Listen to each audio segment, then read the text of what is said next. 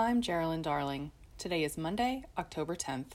Here's a look at Vermont news from vtdigger.org.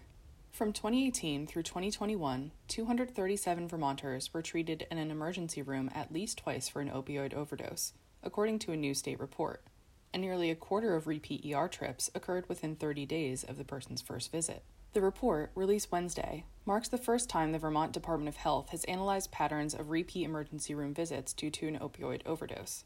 It comes as the state is seeing a sustained increase in both fatal and non-fatal opioid overdoses since the coronavirus pandemic started in 2020. Health officials say they'd like to see more people who've overdosed visit emergency rooms, where they can receive not only medical care but referral to other support services. In January 2021, fearing the closure of their Cherish Elementary School, residents of the town of Ripton took to the polls and voted to leave the Addison Central School District. But after nearly 2 years of uncertainty and frustration, residents of the roughly 740-person town voted late last month to reverse course.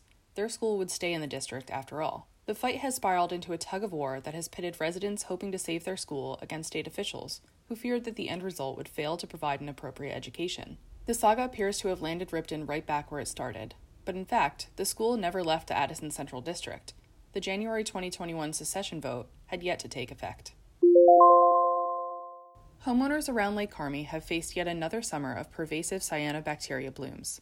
Now, advocates for improving the water quality of the lake want state officials to provide more money for cleanup efforts. They're also calling for a feasibility study of implementing an alum treatment in the lake, saying it could be the best next step toward curbing the continuing release of phosphorus, which causes the toxic blooms. As it stands, Vermont allocates $50,000 of funding annually for cleanup efforts at the lake. Local advocates say it would take triple that amount to continue mitigation and monitoring efforts. Last month, Vermont got a boost in funding for federal grants aimed at growing exports. The grants are part of the State Trade Expansion Program. For example, one berry-based manufacturer, Advanced Conversion, uses the grants to go to trade shows in Europe and to travel abroad to meet key customers.